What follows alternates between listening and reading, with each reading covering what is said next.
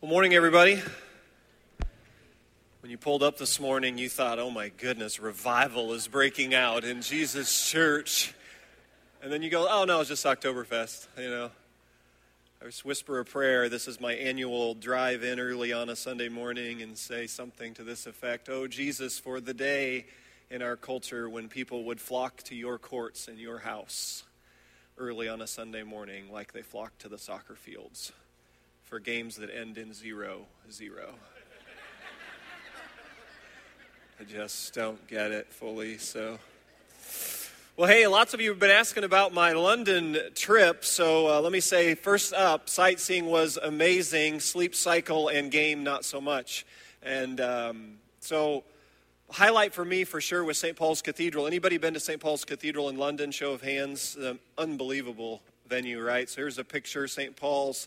I did the 600-step hike up to the top. So those of you who've done that before, it's an excellent quad and cardio workout all the way up to the top. And sporting our nice, I got to bring the Moore symbol, right? You got to bring the Eagle Church all the way over to London. And there's a view across the River Thames, London Eye back there, Parliament. I did a quick tour of the Parliament as a part of the day as well. But St. Paul's was the highlight for a number of reasons. When I walked into the facility, there's a little sign there that says, welcome to a community of people who've been worshiping in this space for 1,400 years. It was built in 614.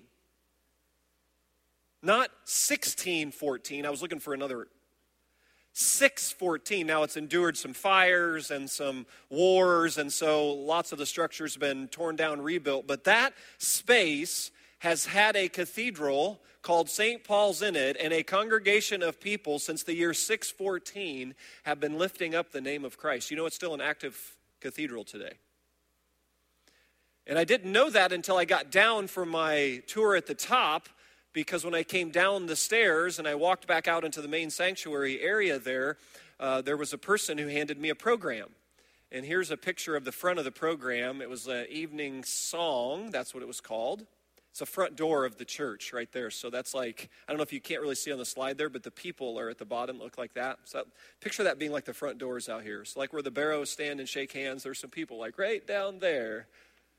So evening song was taking place. It was their evening prayer service. It started about 45 minutes after I'd come down from the top, and I thought, I think I want to stay for this. I've been up at this point for like 30 hours, so I sat down in the middle of St. Paul's Cathedral, and the organist began to play, and the music began to just bounce off all the walls. It was a beautiful setting, and I was sitting there in the seat, and I went sound asleep. I was out. St. Paul's Cathedral, unbelievable. It's like 300-yard long sanctuary. It's in the shape of a cross. So the long beam is about 300 yards. The other's 150 yards. Sitting right in the center of the cross shape of it. Out. I know that doesn't happen to any of you in local church life. So sitting there just enjoying my deep sleep, waiting for the service to start. And what interrupted my sleep was the priest. The priest had come out. There was about 100 of us at this point that had gathered early arriving crew, and I was just seated in a little section here, and the priest walks up and says, hey, all of you, come with me. I thought, oh boy, this is like the sleeping discipline group or something, I'm like, he said, that's all he said, you come with me. And he turns around and he takes off walking about 100 yards down this corridor, and I just kind of look, I'm like, everybody else is doing it, I'm just going with the crowd. So I just joined in with them, just followed the crowd. And he goes back behind this little doorway, and then he escorts us in here. Show the next slide, please.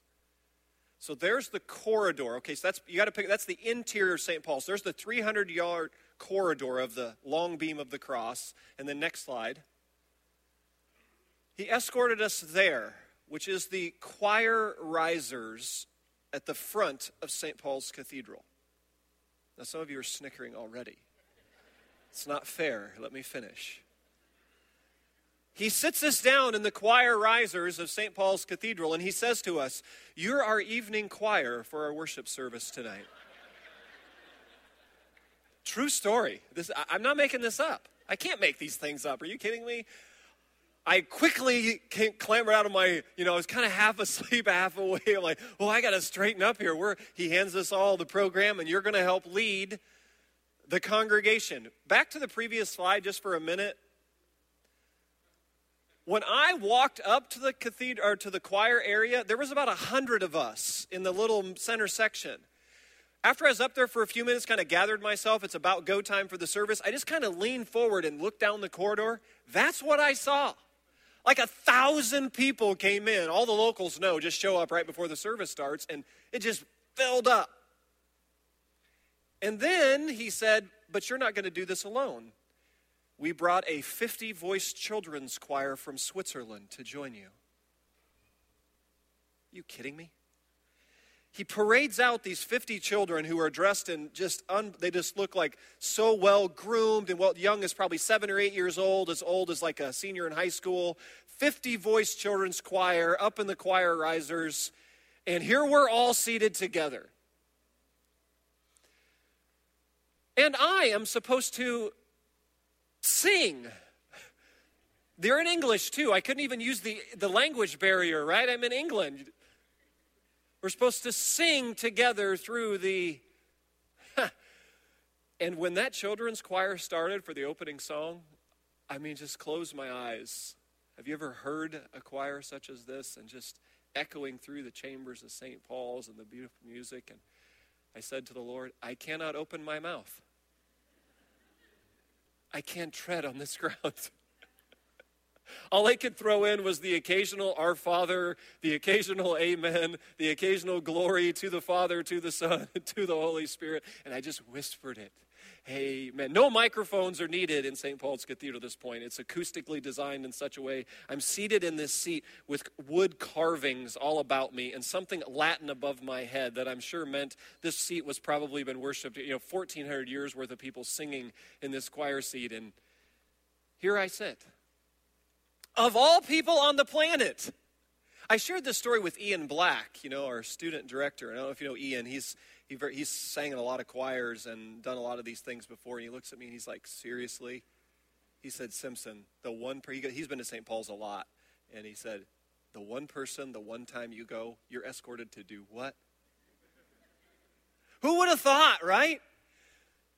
If you're newer to the Eagle community, I'm the guy that they make sure the microphone isn't anywhere near when singing time starts. I occasionally leave this on once in a while, and if you just need a good humor point for our tech guys is the times when I have left it on and what they quickly figure out where Simpson's mute button is. And there was one time the worship team was all up here and they had their in-ears in. They're like, what's wrong? Like, Hunter, you're just way off today. What's going on? They're like looking at each other with this look, and then they realize I'm down there going, glory to the Lord, and just singing it out and just blaring through that's me. I happen to believe in redemption in heaven, that it'll be the Hunter Smiths of the world who will have to carry notes like the Eric Simpsons in this life. And the Eric Simpsons of the world will carry notes like the Hunter Smiths in this. I just believe in redemption that way. I have no theological basis for it. That's not redemptive for me. Yeah, that's right. Hunter's like, that's not redemption. That's just a demotion. As I thought about that in thinking about our series in the parables, the parable we're looking at from Jesus today, Jesus is telling a story about the things in this life that we at times can assess and place judgment upon and a conclusion about. Maybe a little too quickly. If you just give it a little more time, you might be amazed at where that's going to end up. Because I guarantee you, if you rolled the clock back to 16-year-old Simpson in central Iowa who knew nothing about Jesus or his church, if someone would have said, hey, about 30 years from now, you are going to be seated in the choir chambers of St. Paul's with the 50-voice children's choir from Switzerland, and you're going to be singing about the glory of Jesus, I would have said, I think you got the wrong guy on so many levels. But with Jesus, sometimes you just need to give it a little more time. And as only Jesus can do, he's going to tell us a story about that. So open up your Bibles, Luke chapter 13. Rob did a great job kicking off our series in the parables. We're going to be hanging out in the parables between now and Advent. And so Rob hit Luke 12, parable of the rich fool, last week. Today we're in Luke 13, a parable that doesn't get a lot of press. I'm calling it the manure parable. Just keeping it real today. The manure parable. Verse 6, Luke 13. Then he told this parable. A man had a fig tree planted in his vineyard, and he went to look for fruit on it, but did not find any. So he said to the man who took care of the vineyard, for 3 years now I've been coming to look for fruit on this fig tree and haven't found any. Cut it down. Why should it use up the soil? Verse 8, Sir, the man replied, leave it alone for 1 more year, and I'll dig around it and fertilize it. And if it bears fruit next year, fine. If not, then cut it down. End of story. So here's Jesus in recognition that fig trees were as common to that setting in Israel as oak trees are to Indiana. So they're everywhere. Here's what a normal fig tree would look like that Jesus is referring to. And there is a vineyard keeper. There's actually a landowner who's got a whole bunch of fig trees inside this plot of land. There's one particular fig tree that's not bearing any fruit. For how long? 3 years. So the landowner says to the vineyard keeper, well, just cut it down. It's not worth the soil that it's taking up. Just move it along. And then the vineyard keeper in the story, which is the God figure in the story, says, hey, wait a second. Let me dig around its dirt a little bit. Let me spread a little more manure. Let's give it a little more time. Let's give it 1 more year. And then if we're no good at year 4, whack it down. This is Jesus commonly using what parables are. Parables are stories that you toss alongside everyday life stuff. So he finds an everyday life scenario, a fig tree that's not bearing fruit, and Jesus, para alongside bale to toss. Toss a story alongside something like everyday life and draw a principle about how the kingdom of God works. So 3 observations today about how life with Jesus looks from this parable. The first one is this. Often spiritual growth is longer and slower than we thought it would be. Have you noticed this about the spiritual life, that shortly after, especially some of you who've recently come to Jesus, there's a surge of spiritual momentum. Those of you who've been recently baptized. Or maybe some of you have been around the faith a while, but you're helping someone else get started. There's a surge of spiritual momentum going in the early stage of a walk with Christ. It's wonderful. And that's why I love being around people who have just found Christ. I need to kind of catch the wave of just they're overwhelmed with grace and mercy and forgiveness. And I love it when people who have just found Christ are praying for things, because they just pray for everything, and they pray for it with such innocence and expectation. And it's like the way it's supposed to be. And then what happens shortly after? Let some time go on. And then there's long stretches of this walk with God where you wonder, is there really anything going on? It's just kind of slower than we like. And we tend to struggle with this perspective because as Americans, we just want to make things happen. We just want to move things along. We want stuff to get going.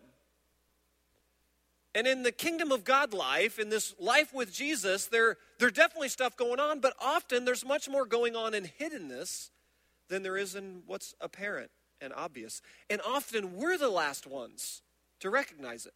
I know I am. I need some people in my life to point out the places that aren't going so well, and I also need them to point out the place and affirm activity and growth, and because I'm not always seeing it.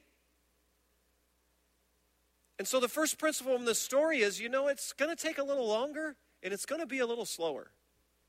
This life with Jesus stuff. And in that crucible, here's our temptation: to amputate. We got a PhD in amputation for when we're just frustrated with the timing of things. Just cut it down. Because cutting it down, well, you're going to see some results then. Whack that tree down. That thing's gone. It's taking up soil. Just cut it down. As a pastor, I have to confess sometimes in pastoral life and ministry, sometimes I just struggle with the cut it down. You're trying to help this person or this family take 3 or 4 steps forward, and you feel like you go 3 forward and 4 back. And you have to go year after year after year. You get to the point, and I just say, Lord, just cut it down. How long are we going to go here? How much more dysfunction? How many more times are going to fall on their faces? Well, just move it along. Get some results. Let's see something happen. We'll see something happen. Just cut it down. Or in family units, there's a lot of parents who give up on their children, or children who give up on their parents, or parents who give up on each other. And just cut it down. Amputate. Just get rid of it. And into that space, Jesus says, well, actually, Simpson, let's go fertilize. I got an idea. Let's fertilize before we amputate. We'll get to the amputate point in a minute. But fertilize. Give it a little more time. I know it doesn't look like there's a lot going on there, but there's probably more going on there than you think. It's hiddenness, behind the scenes. Listen to how Eugene Peterson put it. I put this quote in your notes. Spreading manure is not dramatic work, not glamorous work, not work that gets anyone's admiring attention. Some of you grew up spreading lots of manure, and you noticed something about the manure job, did you not, in your farm circles? Was it the most trained, most experienced, longest term worker on the farm grounds that got the manure job? Always the youngest guy, right? Newest draftee in. The one, hey, you're on the manure run today. You're going to do this. And that's what Peterson's pointing out here. Manure is a slow solution. Still, when it comes to doing something about what's wrong in the world, Jesus is best known for his fondness of the minute, the invisible, the quiet, the slow. Yeast, salt, seeds, light, and manure. Like a mustard seed that falls into the ground and dies. Like yeast that works its way through the dough, though you can't see it. Like salt that preserves decay. Like manure that smells really bad and has a lot of active organisms in it that cause it to smell so bad that is really effective. Like manure that falls into the ground and when it's dug around in the dirt over the course of time. That's how spiritual change works with Jesus. It's longer. It's slower than we prefer it to be. And the temptation we're going to battle is amputate, cut it down. Before it should be cut down in this story. And about my own life and about our lives together. Which brings me to the second point in the parable. Fig trees are fruitful 10 out of 12 months a year. So think about this now. So 10 out of the 12 months of the year, they're supposed to be bearing fruit like that photo showed you. 10 out of 12 months. This one was 0 for 36. I put in my notes, even the most fruitful have some barren months. I don't know why this encouraged me so much. Does it encourage anyone else? That even the most fruitful among us, even the Billy Graham and Beth Moore types among us, in our best stretches of life in the kingdom of God, in our most fruitful seasons of ministry, I think it's 10 out of 12. Does that encourage anybody else but me? It helps me understand this. It helps me understand how, you know what, even like we're together on Sunday mornings, we're in the house of God, we're worshiping, and we're in the Word, and we're going to be at the communion table, and we're encouraging each other, and we leave inspired and committed to go at it for another week, and then Monday morning hits or Tuesday morning hits for me in staff meeting, and I got a head cold or something, and some circumstances didn't go quite right. If you were to ask some of the staff on Tuesday or Wednesday, you're like, Simpson, that's not looking very fruitful. We're fruitful on Sunday, though. Or we're fruitful this month, but this other month, maybe not so much. 10 out of 12. Even for Billy Graham. Even for the most Jesus among us. 10 out of 12. I think that's a good run. That really encourages me. That gives me a sense of what? We're just real life. We're real humans. We battle a real sinful nature. We're going to have hours and days when we're on it and we're thriving and we sense that walking in step with the Spirit. And then we're going to have hours and days when we just go, what's going on with me? Why do I have this thought? Why is my mind there? Why did I make that decision? And did you know, I don't know about you, but I'm hardest on myself. Especially as a pastor, it's like if I don't respond to a set of circumstances the way I feel like Jesus would want me to respond, I'd say something like this. I go, Lord, I've been a Christian for like 30 years. I've been in pastoral ministry for like 22 years. I'm paid to actually respond like you would want me to respond. What's wrong with me? And you get really hard on myself, and you get really discouraged, and you get down on yourself. You're like, I didn't handle that conversation the way I should have handled it. I didn't make that decision the way God would want it made. And what is all that? I think this parable encourages me. It's like, hey, Simpson, even the most fruitful fig trees among us, 10 out of 12. Relax. You're human. We're human. We're grateful for grace. He'll be there. He'll help us. Now, don't misunderstand me. The trajectory should be growth. There should be more Christ-likeness. There should be trending the right direction. But to expect 24/7, 365 is an unrealistic expectation in this life. And to relax and understand, you know what? It's a journey. We're going to have ups and downs. And maybe you're in a season right now that maybe those closest in your life go, boy, it's looking pretty barren. Not a lot of fruit this week. Not a lot of fruit today. Maybe next week. Maybe tomorrow. 10 out of 12. Even the best among us have seasons of barrenness. So whoever it is in your mind who's kind of spiritual hero-like, I want to give you a new paradigm, 10 out of 12. And if you spend any more time with those spiritual hero types and ask them, I think if they're honest, I'd say, yeah, that's pretty accurate. Because we can get easily discouraged when we hold the standard so high that no one could achieve. And that Jesus himself tells us a story here to say, hey, you know what? The reason the landowner was frustrated. Now, 0 for 36, that's a different scenario. 0 for 36, something's wrong. Which leads us to the third reflection.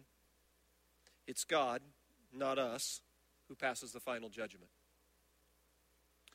Notice it's the vineyard keeper who says, give it one more year. That's the God figure in the story. The vineyard keeper says, hey, to the landowner, hey, wait a minute, before you just whack this thing down. Let's give it a little more time.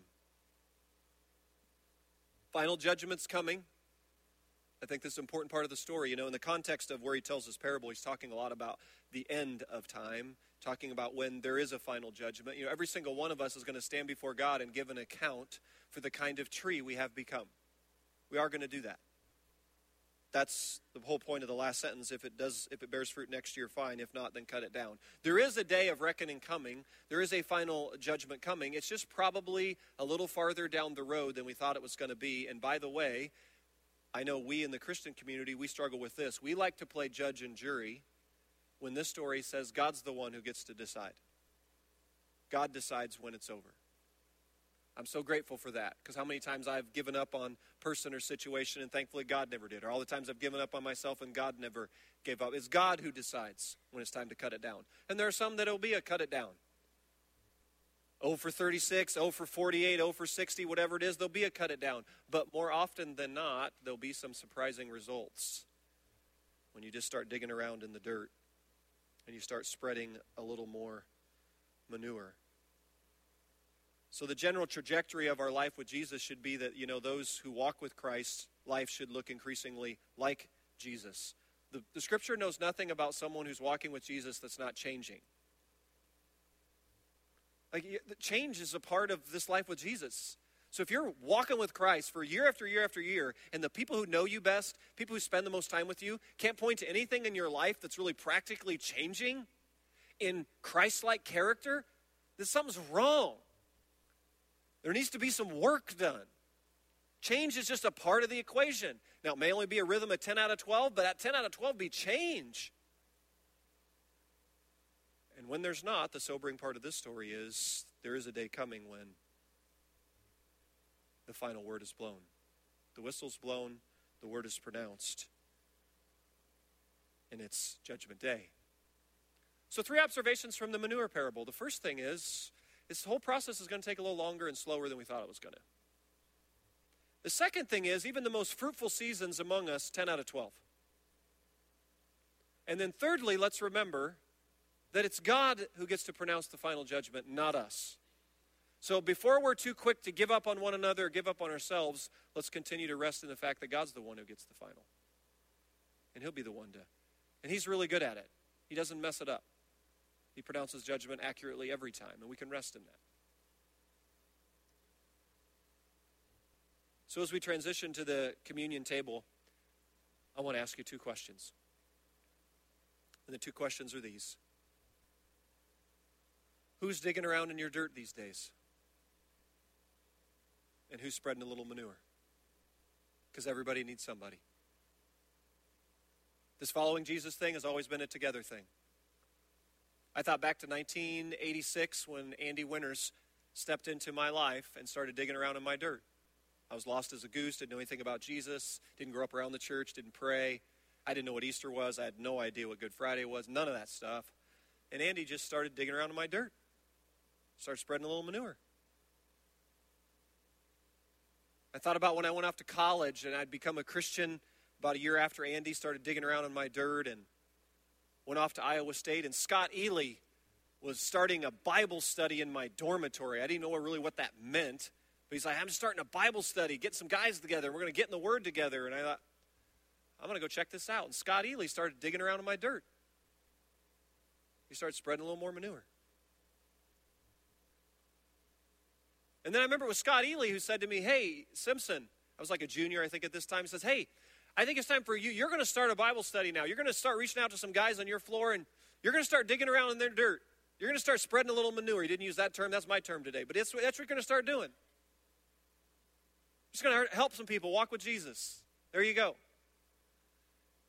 And then I remember it was shortly after I became a pastor here, and I was going back to school, and I was transitioning from Lily into pastoral ministry. I was recognizing how much I needed to learn and grow and training and all that stuff. And I remember I got linked up with Sundar Krishnan in January 1995. Sundar's about 25 years older. He'd been in pastoral ministry for a long time. And I remember driving up to Toronto, Canada, and I remember spending 4 or 5 days with him. And the essence of those 4 or 5 days was I just said, hey, Sundar, I want you to start digging around in my dirt.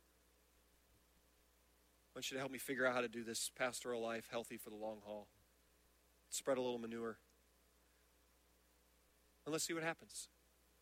Because everybody needs somebody. And then ultimately, as we go to the table, you know, the permission given at the table here as we tear off the bread, as we dip it into the juice, is we invite Jesus through the Holy Spirit to start digging around in some dirt. Aren't you grateful that he just is so persistent? Aren't you grateful he doesn't leave you alone? How many times you've tried to run, that I've tried to run, I've tried to hide, I've tried to rationalize, and he just keeps coming. He just keeps coming for us, and maybe today's the day. Maybe as you come to the table, it's a picture right here of you, just an invitation to Jesus again. No better person to dig around your dirt than him. And then it's with his people. Practically how he does that is he uses people in the body of Christ with one another. And then you get to the point where he asks you to start doing that with someone else. And the Bible word for all that's just called discipleship. That's how the church is supposed to work. People start digging around your dirt, start spreading a little manure, and you start growing, you start seeing fruit, start seeing change, and then all of a sudden, you're going to start helping someone else grow and follow and walk with Christ. You're going to start digging around in their dirt, and you're going to start spreading a little manure, and it's messy, it's smelly, it's complicated, it's difficult, and guess what? Large portions of it doesn't look like anything's changing. It's slower, it's longer, and even the best among us are 10 out of 12. But here's what you rest in. God's the one in charge of the whole thing. And he'll be the one to pronounce the final word. So I don't know what brings you to the communion table today, but the invitation I issue to you is to Jesus at the table who says, come. And as you come, no matter what you bring, you can openly invite him to continue what he's begun. There's absolutely nothing that we're carrying that these elements aren't sufficient for. So worship team, why don't you come on up? We have an open communion table here. Means you don't have to be a member of Eagle. It is a time to examine, though. Make sure your heart's headed in Christ's direction and say, hey, Lord, am I centered with you? Do I desire to go your way? This is a time to get that straightened out. And if you're not quite sure where you're at, or you're not quite sure where you're at with Christ as a whole, this is a good time. You can pray, invite Christ into your life right now, and take communion for the first time. Or if you just need to do some business in your own blue chair there, that's fine. These prayer kneeling benches are up here for you. You can come, ask for prayer, be anointed with oil for healing. We believe Jesus still heals today. And it's through his shed blood, through his broken body, that we stand firm in that. So you can come and ask for prayer on that. But this is going to be your space where you just are dismissed to the tables in just a minute. You just rip off the bread. I think there's gluten-free at both spots in a basket there. and you just dip it into the juice, and you just want to spread out all around the room. Pray together individually, pray together as families, small groups, friends. And at the end of the day, just say, hey, Jesus, I need you to maybe do some more digging around in my dirt today. Spread a little more manure. Perhaps the story's going to end up in a place that you never imagined. Let's pray together. Jesus, thanks that today this table reminds us that you have never given up on us. Thank you for the invitation to come. We recognize you laid down your life that we might have life in you. Whether we're in a barren season, whether we're in a fruitful season, whether we're somewhere in between, whether we're thriving, whether we're frustrated, whether we're stagnant, we simply say, here we are. And as we come to the table, we do so as an act of worship, and we invite you by your Spirit to continue the work that you've already begun. We ask it in Christ's name. Amen.